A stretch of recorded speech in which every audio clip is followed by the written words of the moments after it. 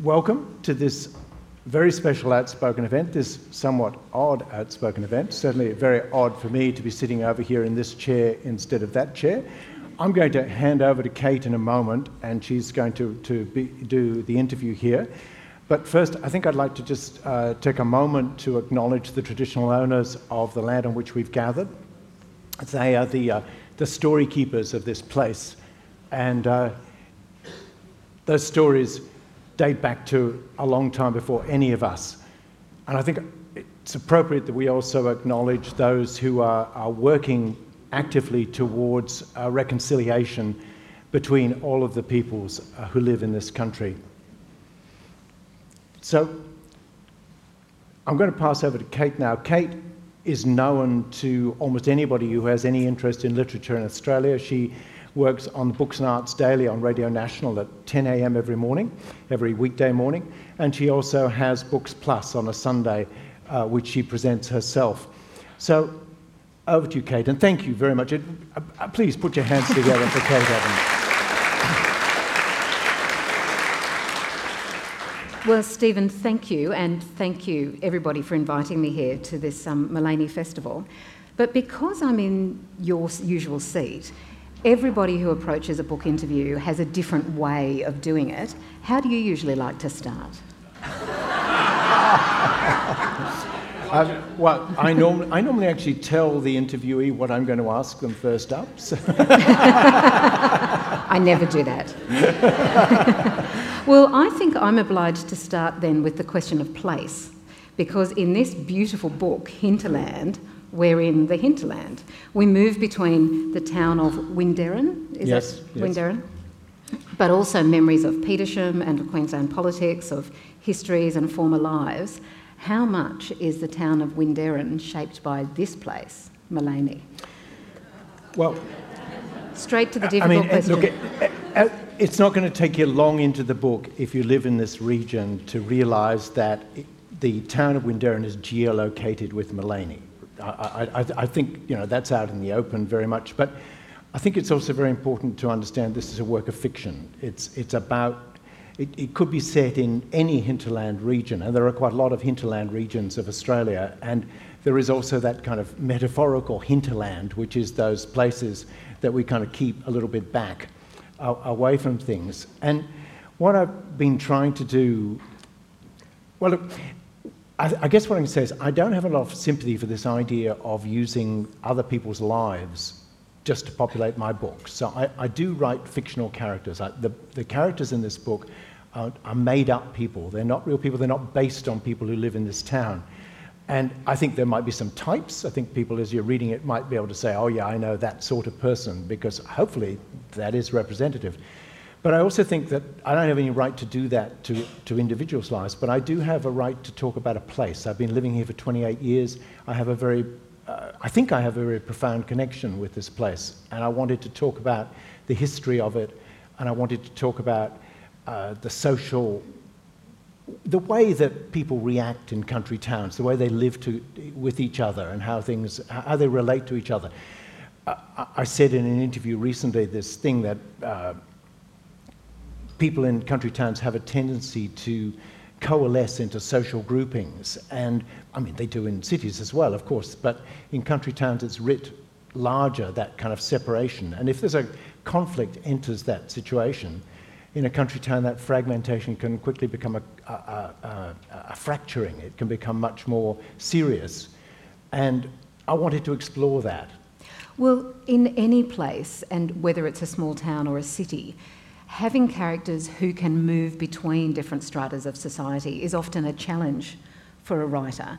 And in crime fiction, it's often done through the character of the policeman, because they can cross class divides, they can go anywhere.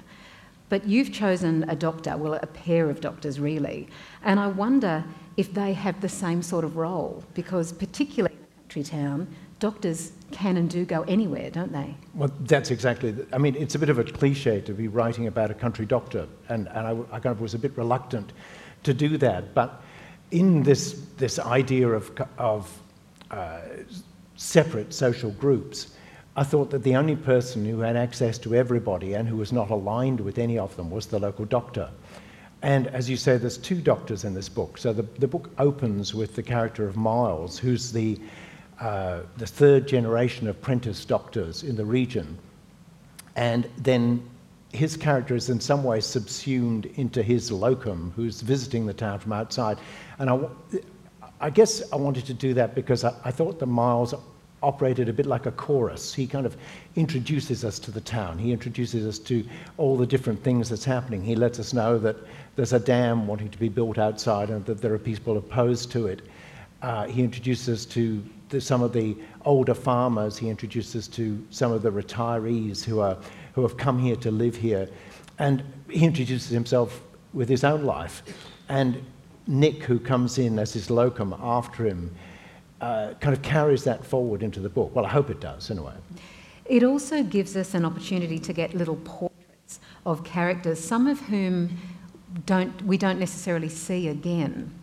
So, for example, there's an elderly woman living in a sort of cluttered smallness, and I wondered how much this is the life of a GP, getting this insight into a house, and in this case a sort of squalor and a particular form of ageing, or it's the life of a writer storing up those little details, those little glimpses. Yeah, I think it's both. I've inhabited the character of Nick and of Miles in this thing, who are doctors, which allows me, I suppose, as the writer, to enter into these situations. The character that you're talking about is Margaret Ewart, who Miles goes to visit early on in the book, just for a consultation. And I guess she represents for me that aspect of the town. When I first came to Australia, I've been living here 47 years. I arrived in 1970, and about 3 years later, I ended up on a commune on the far south coast of New South Wales, back of Eden, about 35 miles back of Eden. And we were living in tents and then in hand-built houses, and I mean, we were very remote. But we would go in, the nearest town was a town called Toowoomba, which was confusingly almost like Toowoomba. In fact, mail from Toowoomba and Toowoomba would often get crossed in the way. Funnily enough, there was another town there called Wyndham, which was I think there's a big town of Wyndham somewhere in northwest Western Australia. Is that right? Somewhere there's a Wyndham in far south coast of New South Wales had Western Australian's post office built there by some odd bureaucratic accident. So there was this sort of vast post office in this town of 4 houses. But Toowoomba was a collection of shacks. It was just and people were living in these places. And I have transposed some of those shacks to things.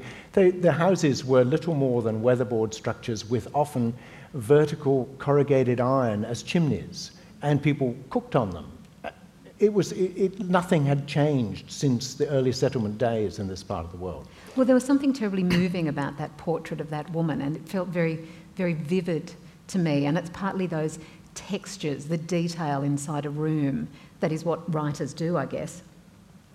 But just going back to this character of Miles, so Miles meets her in the house. I thought at first that your novel was going to take us into the life and perspectives of Miles, and it could have, but instead you shift perspectives. But could you give us more of a sense of Miles, the man who we get at the beginning of your novel, by just reading us those first couple of pages? So I'm just going to read the first 2 or 3 pages of the novel here, and as Kate has just said, you don't really need very much introduction because it's page 1 and 2. He's the 3rd generation doctor, and he also lives on a farm. At first light, he hears the sound of a heifer in trouble. Never mind the empties in the kitchen or the one lying next to the lounge. He's up and out in the cold and dirt of the yards, getting the beast in the crush so he can put his hand inside her and find the calf, working his whole arm deep in her womb where is jammed this extraordinary, impossible bundle of legs that'll kill her if he can't get her to turn. She roaring all the while, he talking to her in a long, slow stream of profanity, an affectionate soliloquy of half-remembered obscenities. He is, after all, a doctor, not a vet. But the truth is, he loves his cows more these days, his cows and his dogs, they, lying in the dirt, heads across their forepaws, watching doubtfully from the corners of their eyes, more than any other thing. a man who hasn't been with a woman since Sonia died 2 years ago, and is unlikely to be with anyone else anytime soon, with his arm all the way inside a cow in the early morning, groping for new life. By the time it's settled, the calf out, fawn fur curled, sticky with fluid, feeding well, butting its pink nose up against its mother's udder like nothing ever happened, the sort of thing that can bring tears to a man's eyes. It's already late, and he needs to wash and brew coffee, a bit of toast to settle the stomach, putting the bottles in the recycling out the back with hands he can't help but notice shake, wondering if he can keep himself from it until evening, worried not by the wine, but the spirits, his apparent inability now to stop once he's started, lying on the couch into the small hours, keeping himself just exactly where he needs to be with ever less carefully measured doses of brandy until it's all gone and the television has descended into even more profound meaninglessness than when he started, and he hies himself off to bed, the dogs ignoring him, the dogs out for the night by then, disdaining to follow him further down. Showered, dressed in shorts and shirt, crisply ironed by Maleny, who comes in once a week to clean, white socks held up by garters, the vertical lines in the knitted weave straight, his brogues with enough polish on them to last another day, his remaining hair brushed tight back against his skull. He takes the Hilux up the dirt to the main road and onto the range, feeling like something close to half a man. A new house being built on what used to be Carlisle's, which 25 years ago was a functioning dairy. You couldn't ever say thriving because none of them had. The dairies had only ever survived. Bought now by incomers from the city, the developers or hippies or tree changers or retirees, buying them up for hobby farms or to build fancy houses, planting trees on land the old Scots worked so hard to clear, planting so many trees that now you can barely even see the shape of the place anymore. Not that he's complaining, it's just the irony of it, the unimaginable effort of cutting forests the size of which we'll never see again in our lives, big trees that took them days to fell with axes and cross-cut saws, hauling away the timber they wanted with bullock teams, sliding it down the hills to the coast, burning the rest and rooting out the stumps with mattocks day after bleeding day until there wasn't a tree in sight, until it was all rolling paddocks with fat cattle grazing, milked twice a day by hand, only to have their efforts spurned 100 years on, to have it all replanted by these people who've arrived with their wholemeal roasted marinated Mediterranean focaccias and espresso coffees and pristine four-wheel drives, their ideas of an environment which doesn't include people, which doesn't even include birth and death, or only in the abstract, well, that's until it comes to them via the 1,000 different ways that ill health visits the human form, which wasn't what he was thinking about at all. It was the calf in the early morning that's brought this up, the fact of its life and the life of its mother given by him, and yet his clear intention to have it killed sometime later to eat without remorse or regret, the need to provide grass for its feed between these two events, grass grown on his land, which had once belonged to another Scot who sold it for a pittance to his father, 300 acres, not enough in this kind of geography where the range breaks away into ridges and gullies to support anybody really, land that was most likely better served being covered in trees in the first place. It's both the requirement and the difficulty of straddling these different notions which is troubling his mind, the impossibility of their coexistence.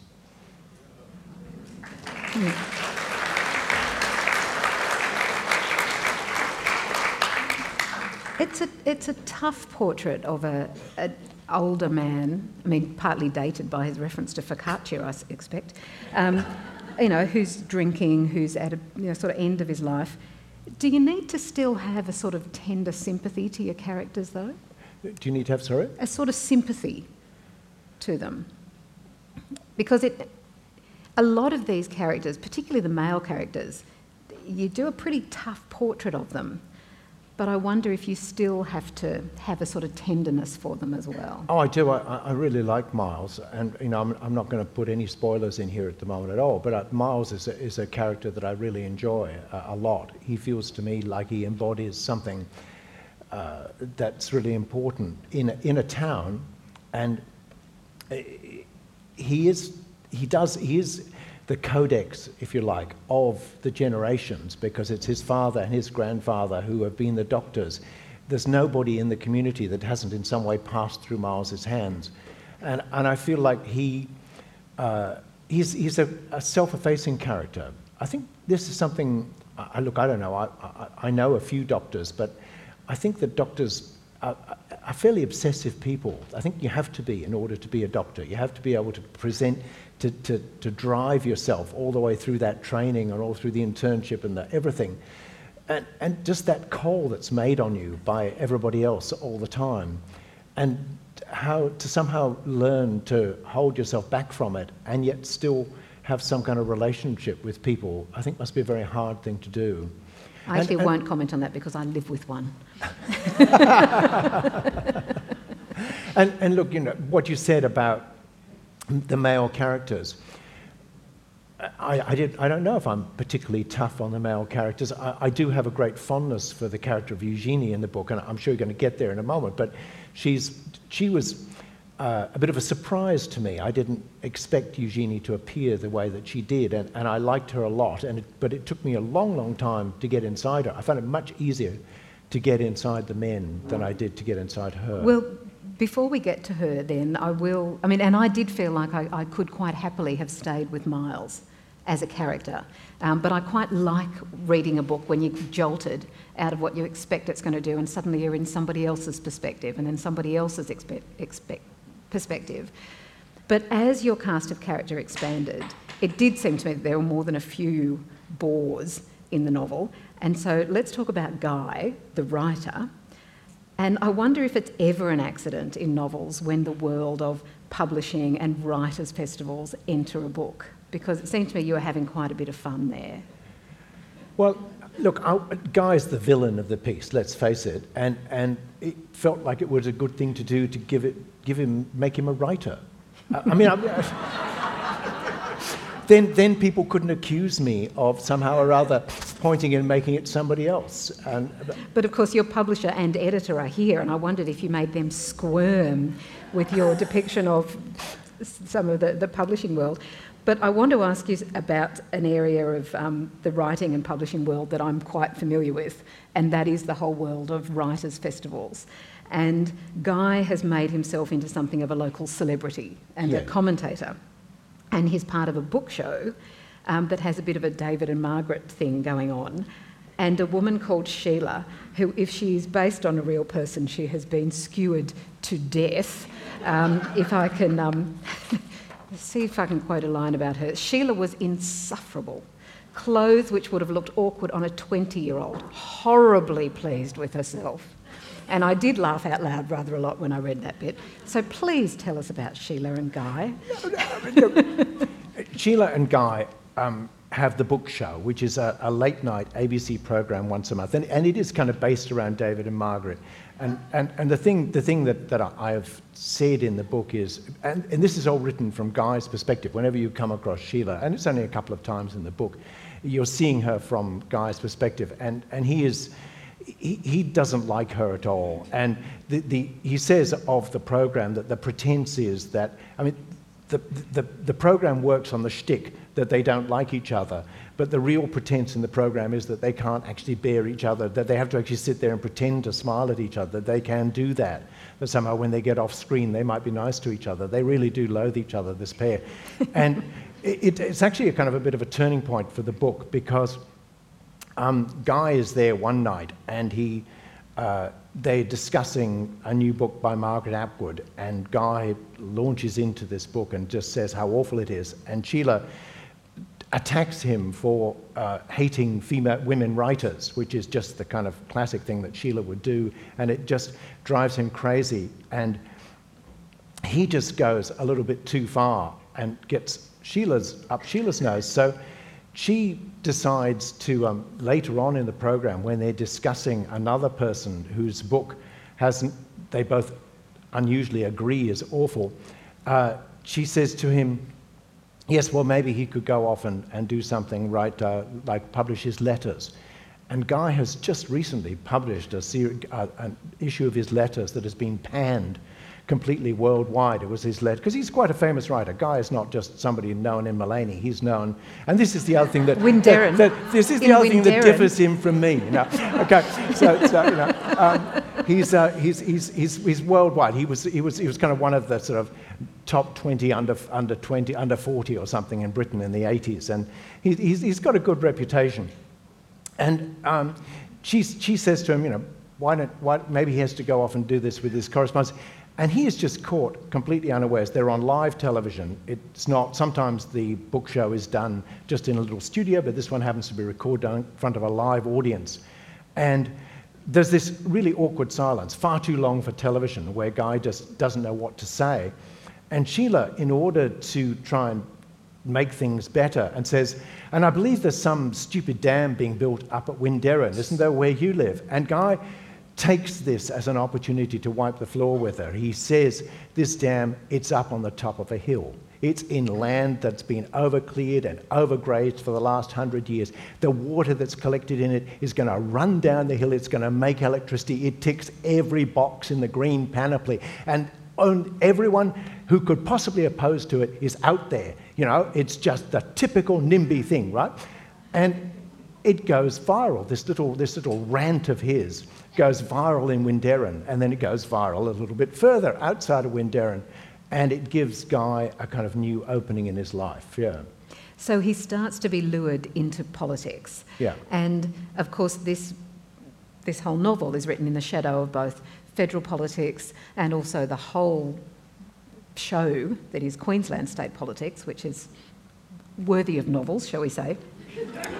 And you have a powerful businessman, Maiska, who's pulling some of the strings. Now, as you say, this is fiction, but I'm imagining there might be a large businessman with some sort of mining or other interests who may possibly have crossed your mind. Clive, you mean? I mean, no. You might say that. No. I mean, look, these are fictional characters, but there's a lot out there to work clearly with, there are some types in Queensland that you can quite easily pull in. But I think, I mean, Peter Maiska, the character, is I think quite an interesting character as well, because he is quite an urbane man. He's a self-made man. He was actually a prospector. He had no money at all. He actually had been out there in the Barkly Tablelands and all over those places. Yes, you might expect him to be the baddie of the book, but he's not. Well, really. he might yet. The interesting thing about this novel is that it was always planned as two novels in the first, but please don't wait for the second novel, okay? Because I'm a very slow writer. But, you know, I would like to, I had always wanted to do this thing, to write a comedy of manners, which is a literary term for a book which is just about the life in general. I think that you'd say that the books by Jane Austen are comedies of manners. So it's like a contemporary version of that.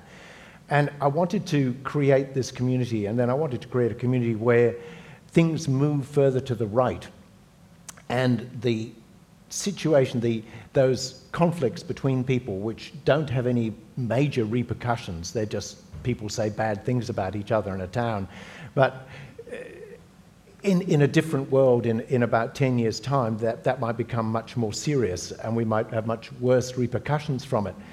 The only trouble with it is, because I live in Queensland and because I live in Australia at the moment, is that trying to imagine the situation where our polity might become equivalent to something in Eastern Europe, for example, has been very, very hard for me. And every time I came across an inkling of how it might go, Tony Abbott stepped in immediately afterward. It was like I was writing a script. I would have coffee with friends in town once a week, and I would say, well, what about this would happen? And then within weeks, we would see this government lurching further to the right and taking over these positions for me. It was a very difficult situation, and I still haven't resolved quite that process.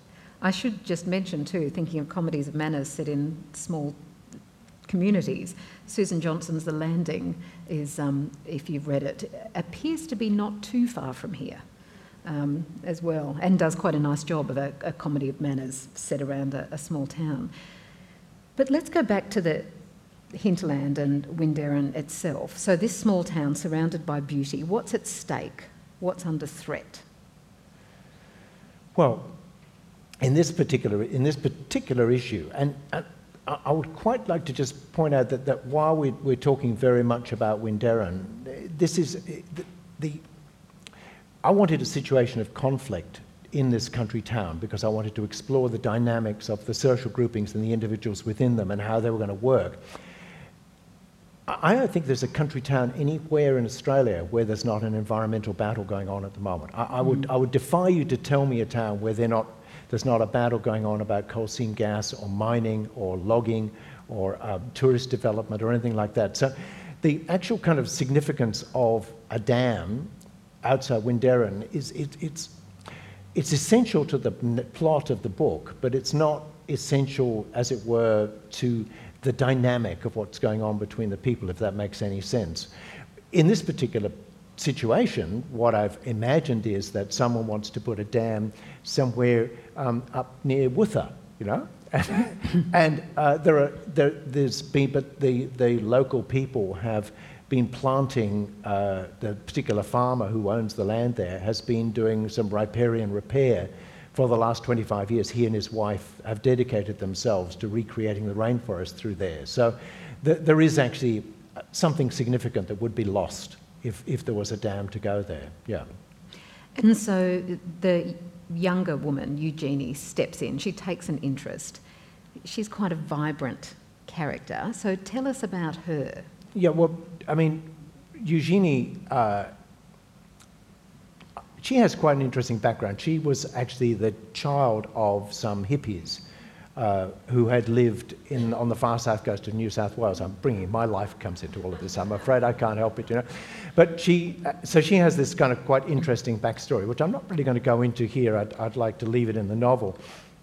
But she eventually turned out to be a nurse and had married an electrician, and he was from this local area. His parents were dairy farmers, and they've moved back there. The parents have given them a block of land which they've cut off the dairy farm, and they've moved up here. And she has 2 daughters, and the marriage is not going well. I don't think we're doing any spoilers in saying this in the book. The marriage is not going well, and she's made friends with an older woman who happens to be the woman that I mentioned just a moment ago, who's been engaged in the riparian repair on the creek. And she's never met a woman like Lyndall. Lyndall is a fascinating character. And the interesting thing, if I can just talk a little bit about the process of the book, is that by the time I actually sent it to UQP, it had gone through 3 complete drafts. In draft 2, Lyndall had about 7,000 words of her own. She was one of the characters in the book. But it just seemed to me like I couldn't fit her in. When I actually came to the 3rd draft, I could see this much finer and simpler book inside that book. And one of the characters who had to go was Lyndall. But it was with terrible regret that I kind of cut an enormous amount of Lyndall, because she had been an artist. She'd had a studio in McWhirter's in the Valley in the 80s. She'd had a whole life to her, which my character, Eugenie, really likes a lot. And she's an older woman. She's 25 years older or something older than Eugenie, and she admires her a lot. And when this dam is announced that's going to threaten Lyndall's property, Eugenie gets involved in the campaign. And she's never been involved in a political campaign before. And she finds that she has a penchant for it. She can talk. She can stand up in front of a television camera. She's an attractive woman. And so she becomes the spokesperson for the No Dam campaign. But she's not just a straightforward sort of environmentalist or political character, is she? I mean, it's as if she has the right to some passion in her life, whether that's through her friendship with Lyndall and having a belief in something, as well as, you know, being married to somebody who, I think the sort of literary way of analysing her husband David would be to say that he's a bit of a dick, really. That would be my very nuanced reading of that character. I thought I was the one that was harsh on the men in the book. I think you are pretty harsh on the men in the book, actually.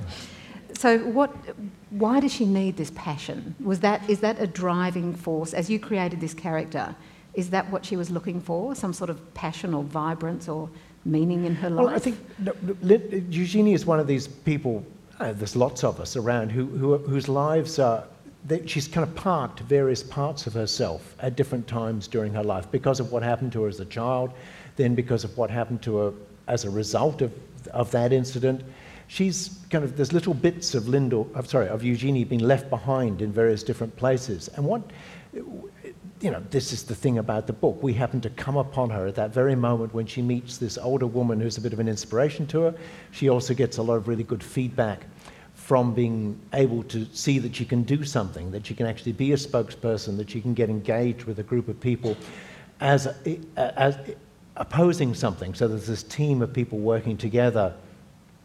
And she also meets the new locum who's come in as well. And all these forces bring there's parts of her that want to realign. They want to get back together. And this concatenation of events brings it all on. So yes, she has a lot of passion in her, but it's been repressed. It's been kept down, and we're going to see it come out as the novel unfolds. In terms of the forces that shape your novel, both the characters and the plot, after a while I was struck by the fact there were lost children. So there were these underlying stories of grief. And I wonder how much that was a structure that you saw there holding up the novel. Well, there is, clearly. I mean, there are some correlations between Guy Lamprey, the writer, and Eugenie. There's lots of things going on there between the two of them. And I don't think that I am particularly harsh on these men. I think men, they need to be pulled up a little bit. Really, I think it's interesting. I was born in 1951, so I kind of came into my adulthood in the 70s, and there was this great resurgence of self-awareness, as it were, which came out of a lot of it was through women. Women started to take their place. Feminism came in. There were these very strong women who got together in consciousness-raising groups and did whatever they did there, and the men kind of thought this was fantastic because it kind of was associated with a kind of free love and all of the rest of it, and we liked to kind of ride on the back of it. But a lot of men didn't actually engage in that same level of consciousness raising. We stayed in our little silos, expecting women to be who they were before, and it caused a lot of strife in our society, and continues to cause a lot of strife in our society. I don't know what it's like to be the next generation, but that's something that I see about men that I meet, is this thing look, this is something I observe, as it were. But I thought it was interesting as a sort of through line. There is grief and sadness as well as these stories of passion. And the character of Helen, who we haven't talked about, Guy's wife, is a particularly, I thought, one of the most sympathetic characters in the book. Although at times he was quite resentful of her. But there's a terrible sadness associated with her. How would you describe Helen for us? Well, Guy met Helen when she was in the publishing industry, actually. So we've got my publisher here again, so I've got to be careful about these things. But she was in the publishing industry in London when Guy went there as the great new voice of writing, of Australian writing. And he met her in the editing house, and they started an affair. And she was... Look, I don't want to give too much of this away, really, but she was there. She fell in love with him. He betrays her. Then he chases her back to Australia when she comes back here, and she says, look, I want to live here. Her parents are living down in Kawana or something like that. She says, I don't want to live down there. I want to live in the hinterland.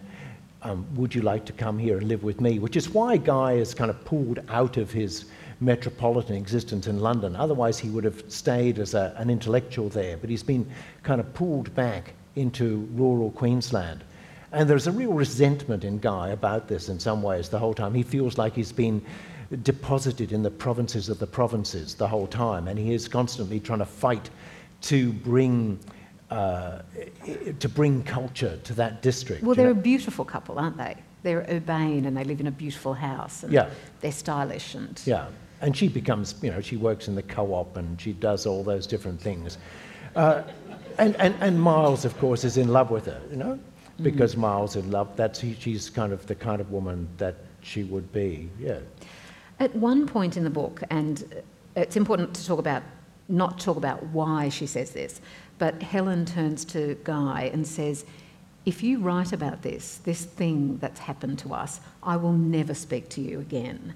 And I guess that goes back to that whole question of what your responsibilities are as a writer, because she makes it very clear, this thing is off limits. And I wondered if that's something, how much you have to grapple with that question of what's off limits, what stories you can tell, what things you can even dredge up from yourself to write about, because it's a very powerful point in the book when she says that, I think. And I think that it's a very mean thing for her to say to him, actually. I really do, because I think that writers have to be able to write everything, really. But the nice thing about it is you don't have to write it about yourself. You can give it to other people. And if you're clever about it, you can give it to fictional people. It doesn't have to, you don't have to. The literary history is full of these stories of friendships betrayed because people feel like they were used in other books, are used by sort of writers in their books. I don't think that anybody could accuse me of that because I think it's...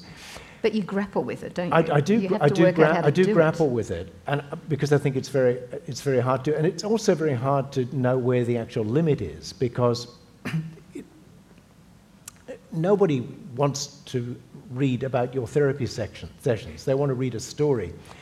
I had a lot of time. I came to writing quite late. I'm 66 now, and I don't think my first novel was published when I was 54 or something like that. And part of that was that I found writing fiction very, very hard. I preferred to write a journal, and I think I was probably ahead of my time because memoir has become the thing of the time, and I've kind of put it away, but there's about 3 million words of memoir that I had, and I was still doing it when I first came to Maleny here 28 years ago. And what I was doing was writing down everything. I would have a conversation with people, and I would go home late that night and I would write anywhere between 3,000 and 6,000 words, just trying to get down what it was people had said, and to try and get their vernacular, their dialogue, but also to get the essential meaning of it. And it was very important to me. It was my writing practice, as it were. One of the things about it, which I found very interesting when I first started journal writing, and this is like 40 years ago or something, was that when I first started doing it, I would go home at the end of the day after a really interesting conversation and set out to write down what had happened. And I couldn't remember anything that anybody else had said. I'd only remember what I'd said. and there was that thing that I had to actually learn to listen to other people. I had to, not just think that I was having an interesting conversation because I was saying something, but actually get in to hear what they were saying and listen to their vernacular. But it was never coming out. I could never get it out onto the page. I tried to print some of the journals and change the names and put it out there, but it never felt like it was working to me. And I guess there was a point in my life where I had to say, enough, I'm going to start writing fiction. And the way that I did it was an interesting way, because I started writing film scripts. And the thing about a film script is that it's 120 pages long, and it's written in a particular format. There's very, very few words on each page that you do, and that's because every page represents 1 minute of filming. And so it's all about the dialogue, it's all about getting it down there, and it's also all about the story. And the story becomes the primal aspect of what you're doing. And everything else is sacrificed to the story. If a character isn't working, you can change their gender, their age, you can change their name, you can change their profession, you can change everything in them. And it was a great release for me to learn to do that, and to be able to sort of realize the story is the really important thing. And I don't think it actually got any easier for me to make stuff up, but I decided that one of the ways that I've come up with a writing practice, which I don't know if... I've talked about it to a few other people, and people have said that's quite unusual, but so let me just tell you about it for a little bit, because what I do is on my computer, I've got 2 files. I've got what I call my manuscript file, which is, it's in Times New Roman, it's 12-point, it's double-spaced, it looks like a manuscript, which is actually, I should say, really quite boring. If you've ever actually read a manuscript, it doesn't look like a book. It's really, there's very few words on the page, and it's got wide margins and all these odd spaces in it. But that's my manuscript file, which is where the story is going down. And then I have another file, which is called my talking file. And my practice is that I'm not allowed to leave the room.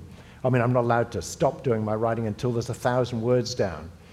And sometimes that can take about an hour, or sometimes I can still be there at 6 o'clock at night without anything happening at all. And I find the talking file really helps me, because if I'm really stuck, which I often am, because I've got 2 characters in a room and a 3rd character comes in, and I suddenly don't know anything about that 3rd character, and I have to stop and make up who that character is. And every idea that comes forward as to who this character could be is boring, it's cliched, it's just awful. And so there's this kind of awful criticism going on in the back of my head about everything that I'm doing. So I just flick between that over to my talking file, and then I can talk about this character without worrying about it. Nobody's ever going to read that file. You know, it really will. I mean, after I'm dead, those files will be deleted. Nobody will ever see these talking files, because they're just this thing about process. Because what I've found is that if I can just get the words to come down, what happens is the words give rise to other words. It's almost like there is a thread. If I can just get that thread unrolling, by the end of a paragraph, I'm in territory that I didn't know existed before I went into it. And so that, I guess, is where the untold backstory goes. Yeah. And exactly. All those things that I'm not telling you about the characters that make them seem like they're rounded is because there's tens of thousands of words on this encrypted file. And how much that comes from people you know whose lives you've plundered and people you've created. I actually find that really interesting. You're not going to let me go on this one, well, are you? No, I've been thinking about it because, and oddly I'm going to quote 2 writers with the same first name, which is where it gets really confusing. But Colm Toibin, who actually just got a Lifetime Achievement Award for writing from America, the Irish writer, he basically says, like Nora Ephron, he says, it's all copy. You can use anything. You know, your grandmother dies in front of you, you can write that. You can take any of those stories, it's all fair game. Write it first, tell them and apologise after, but you must use everything. The other Colm McCann, who's just written a wonderful book called Letter to a Young Writer, which sounds like Letter to a Young Poet that Rilke wrote. He says, no, you absolutely can't do that. Write towards what you know. Use those things, but it must be fiction. You mustn't put, you know, your girlfriend's body on the page and your best friend's trauma. You must not do that. You've got a sort of ethical responsibility not to. But it seems to me that there are the 2 approaches, and they're often sort of in conflict. And I imagine they're in conflict as a writer, but also as to how you sort of explicate what you do. And reading these 2 writers, both of whom I admire enormously, and I think they're wonderful writers. Well, Colm McCann is just fantastic. Yeah. Transatlantic is one of the best books I've read in a long time. Yeah, and they're both so wonderful, and they have such diametrically different ideas about what the role of a writer is in society and what the sort of ethics of it are and what you do with other people's stories. So I actually am always interested in these questions for writers. And I guess talking to you here, where with an audience full of people who might wonder, could that be him? Yeah. Or could that be me? Did I say that? Because there will be snatches of conversation that are going to turn up. I wonder if it makes your sense of your audience a bit weirder, actually looking at this audience, than imagining any other audience out there. Well, yes, this is I did say this was an odd experience. I am in front of people who are, you know, those of you who are going to read the book, and I really appreciate that, are going to look at it and say, you know, where is that? Who is that? And there's no way that you can not do that, really, because of that. But I stress that as you say, I put real people's lives into the talking file. If there's something I wanted from somebody, I'll put it into the talking file and transmute it into the fictional character, and I'll give that aspect to somebody else in some way. And also, it does move everywhere, this novel. I think it's a really serious... I'm with Colm McCann on this. I think it's an ethical decision, because there's this idea that somehow writers are above the normal fray and that we're allowed to be emotionally irresponsible. We're allowed to live irresponsible lives because what we do is so important. And I think that's bullshit. I really do. I think that maybe that's because I'm only a small-time writer, but I think it's important to be a person. I think kindness is, look, now I'm starting to sound really like a Maleny person, but I don't think it's a Maleny thing. I think kindness is probably the most important aspect. It's the one thing I've learned in life, and there's very few things that I could say with unequivocally that I've learned, but kindness is really, really important. Well, George Saunders would agree with you. Yeah. The great American writer, and it's one of the things that he has been talking about a lot lately. I mean, both in terms of what it means to be a reader and the whole thing about empathy and reading, but yeah, kindness and generosity, which isn't actually as wet as it sounds. And that means in your personal life as well as in your writing life. So I can't take my wife's life and just put it on the page if it seems convenient to me. I've got to, it's just not, I don't think that's on. The other thing that happens... She didn't sign up to that when she married me, no? Yes, well, otherwise, I mean, imagine the sort of anxiety whenever anybody spoke to a writer, wondering what it is that might happen next. Now, there is a lot going on in this novel, and at one point, it suddenly becomes, sort of action mystery, heart in mouth. Oh my God, what's going to happen? What's going to happen next? And so there are things going on about what's at stake in terms of politics and the environment and plot. Yeah. As well, aren't there? So it was important to keep that sort of pace of the plot going for you? Oh, absolutely. I mean, reading books is something really quite exceptional I think, in our culture. I don't think there's any other comparable situation where somebody gives so much of their time to another person. I mean, if we meet somebody for a cup of coffee, we might listen to them for an hour. If they're having trouble, we might give them our undivided attention for an hour. A novelist gets somebody's undivided attention for about 20 hours. And there are really specific rules around that, it seems to me. I've talked to, like you, I've interviewed a lot of authors, and I brought this up with a couple of writers. I think it was with Karen Joy Fowler, who said, I didn't sign any rule book. I didn't sign up for anything. I can do what I want, But for me, it feels to me like you have to respect the reader, and you have to give them some reason to want to turn the page. So there has to be a narrative thread running through it. There has to be something that makes them want to go through all the other ramblings and observations and pictures of people that you're giving. It's not just a series of random vignettes. There has to be something that's leading you on through it. We Are All Completely Beside Ourselves is the name of Karen Joy Fowler's book. I was just checking that I knew it, and I interviewed her too. Well, and that's one of those books that grapples with big ethical and moral questions. Yes. And there's a whole trick to it that is revealed on page 120 or something that makes you suddenly go, oh, right, that's what's happening. Yeah. And you can't give away the trick in that book the same way that we can't really talk about the sort of thriller parts of your book because it's giving the plot away, which is why I'm always interested in talking about both process and characters. Now, are there any central characters who we haven't really talked about? We haven't talked much about Nick, the younger doctor, who is a very charming character. It was very easy to spend time with him. And both the doctors have a bit of an eye for the ladies as well, don't they? Yes. They're slight philanderers in quite an entertaining way. But I think this is probably not a bad time to turn to questions from you. And you may or may not want to stand up and say, that was not me, I didn't do it. And if you wouldn't mind, just because this is being recorded, just waiting till you've got the microphone, and we have somebody giving us a hand here. The first question is always the hardest, so don't be too That's Mary, and she said she had 20 questions. So. Oh, Stephen, I really loved your book. For me, what was happening between the characters was much more captivating than the environment and the politics.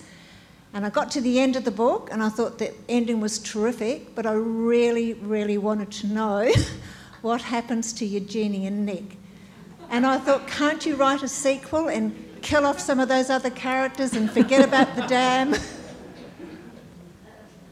Well, I am struggling my way through the first draft of the sequel to this book. Yeah. So there is going to be a sequel. There is going to be a sequel with Eugenie and Nick in it. So because I thought they were very strong characters, and I mean, all through the day I was thinking, oh, I wonder what happened and what did he do, and this is a whatever. Yeah. That's a nice example, though, of the way that books stay in your imagination, don't they? Because if you never write a sequel to it, the characters still exist and you can still keep that, can't you? You can create their lives for them. Times do you think other writers have written a novel so close to home as you have? Oh, that's a very good question. I think that most writers do write their novels quite close to home. I don't think what I've done here is particularly strange. I mean, my good friend Inga Simpson wrote the book Nest, which was set down on the Sunshine Coast there. She also just wrote, and people. I'm just thinking of various different writers I know who do set them. Place is very, very important in a novel. Things do happen in places. They don't just happen. We write a fiction, but if that fiction is happening somewhere nebulous that has no solidity to it, it becomes very hard to tie down. It becomes very hard to actually get the characters in and out of rooms and into places that are real and have some kind of meaning to the reader. I think place is a kind of under discussed, but an essential part of any novel. And this happens to be the place where I'm living here at the moment. My second novel, 88 Lines, about 44 women, was set largely in Scotland, where I grew up, and was in some ways a kind of paean to that country. And An Accidental Terrorist was set where I'd lived on a commune or a community on the far south coast of New South Wales for 10 years. So I like to set novels where I live, and I don't think I'm in any way different to most writers than that. You know, I mean, we were talking about Colin McCann. The book that I mentioned of his was Transatlantic, which was set in Ireland, where he lives. I mean, I think we write about what we know in some ways. Yeah. And Ashley Hayes' latest novel, well, both of her novel, The Railwayman's Wife, is set on the south coast of New South Wales, but her most recent one, whose name has gone completely out of my head, 100 Small Lessons, is set in Brisbane, and some of those stories come from the house she lives in and stories about the woman who used to live there.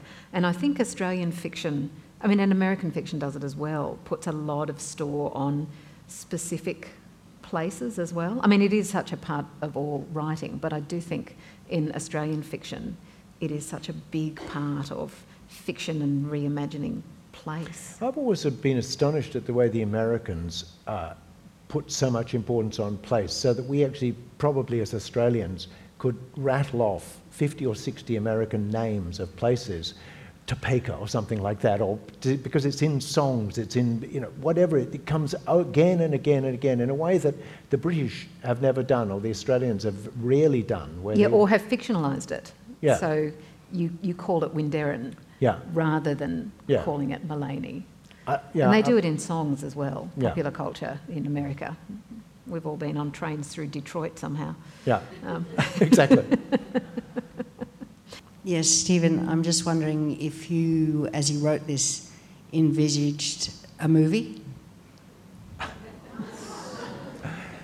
No, look, I didn't. As I said, I did a bit of script writing for a while, so I do have a kind of cinematic view of things. But look, I don't know how you would make a film of this, because it does have 4 distinct narrators, which makes it very difficult cinematically to film, I would have thought. You'd have had to... Look, I don't know how anybody ever does an adaptation of a novel, really, because a novel is such a long story.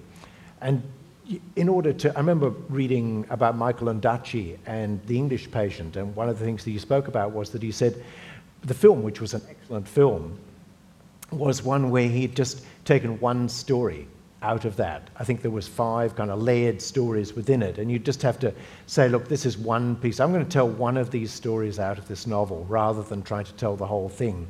So no, look, in answer to your question, whereas I do see certain scenes very cinematically, I don't see it as I couldn't imagine it as a film. Whereas, and some of my earlier writing, like An Accidental Terrorist, I did think would make a very good film, or even a television series, if there's any budding television series writers there, you know. And the third from the front. Yes, thank you. And Steve, we're all very proud of having you in our community.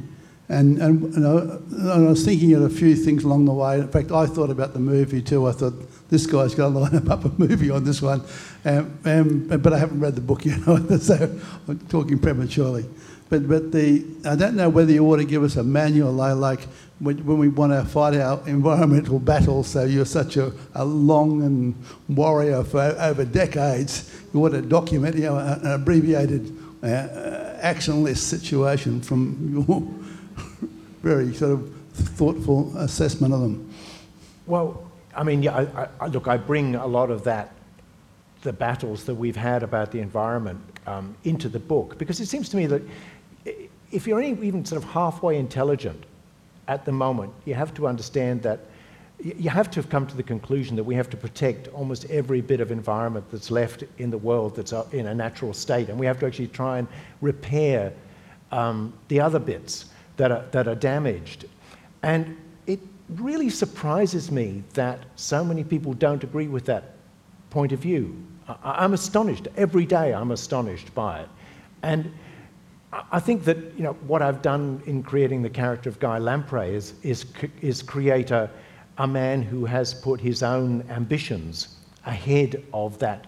He knows that perfectly well, but his own ambitions are tied to this idea of the destruction of a particular part of the environment. And I wanted to explore that and try and work out what it is that would make him do that. And I think that there is a cost to it. There's going to be a cost to it, of that behaviour for Guy Lamprey. There's going to be a cost to the community. There's going to be a cost to everything by people behaving like that.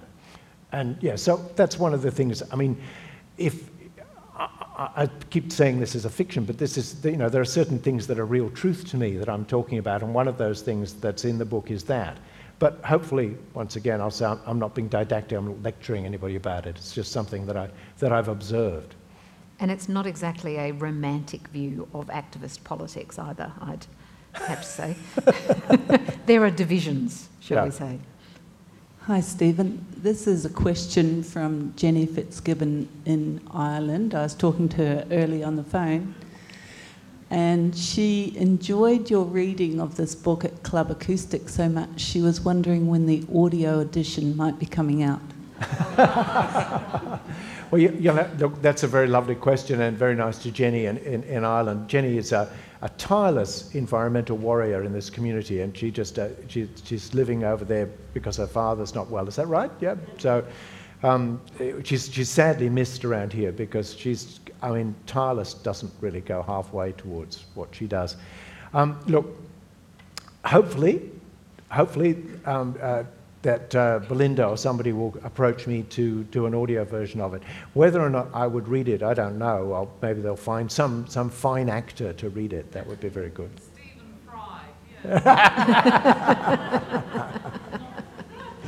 Well, yeah. Michael Robotham, who will be here speaking on Sunday morning, I asked him about audiobooks, and he doesn't read his own, but they do give him samples of actors reading his, and he gets to select them.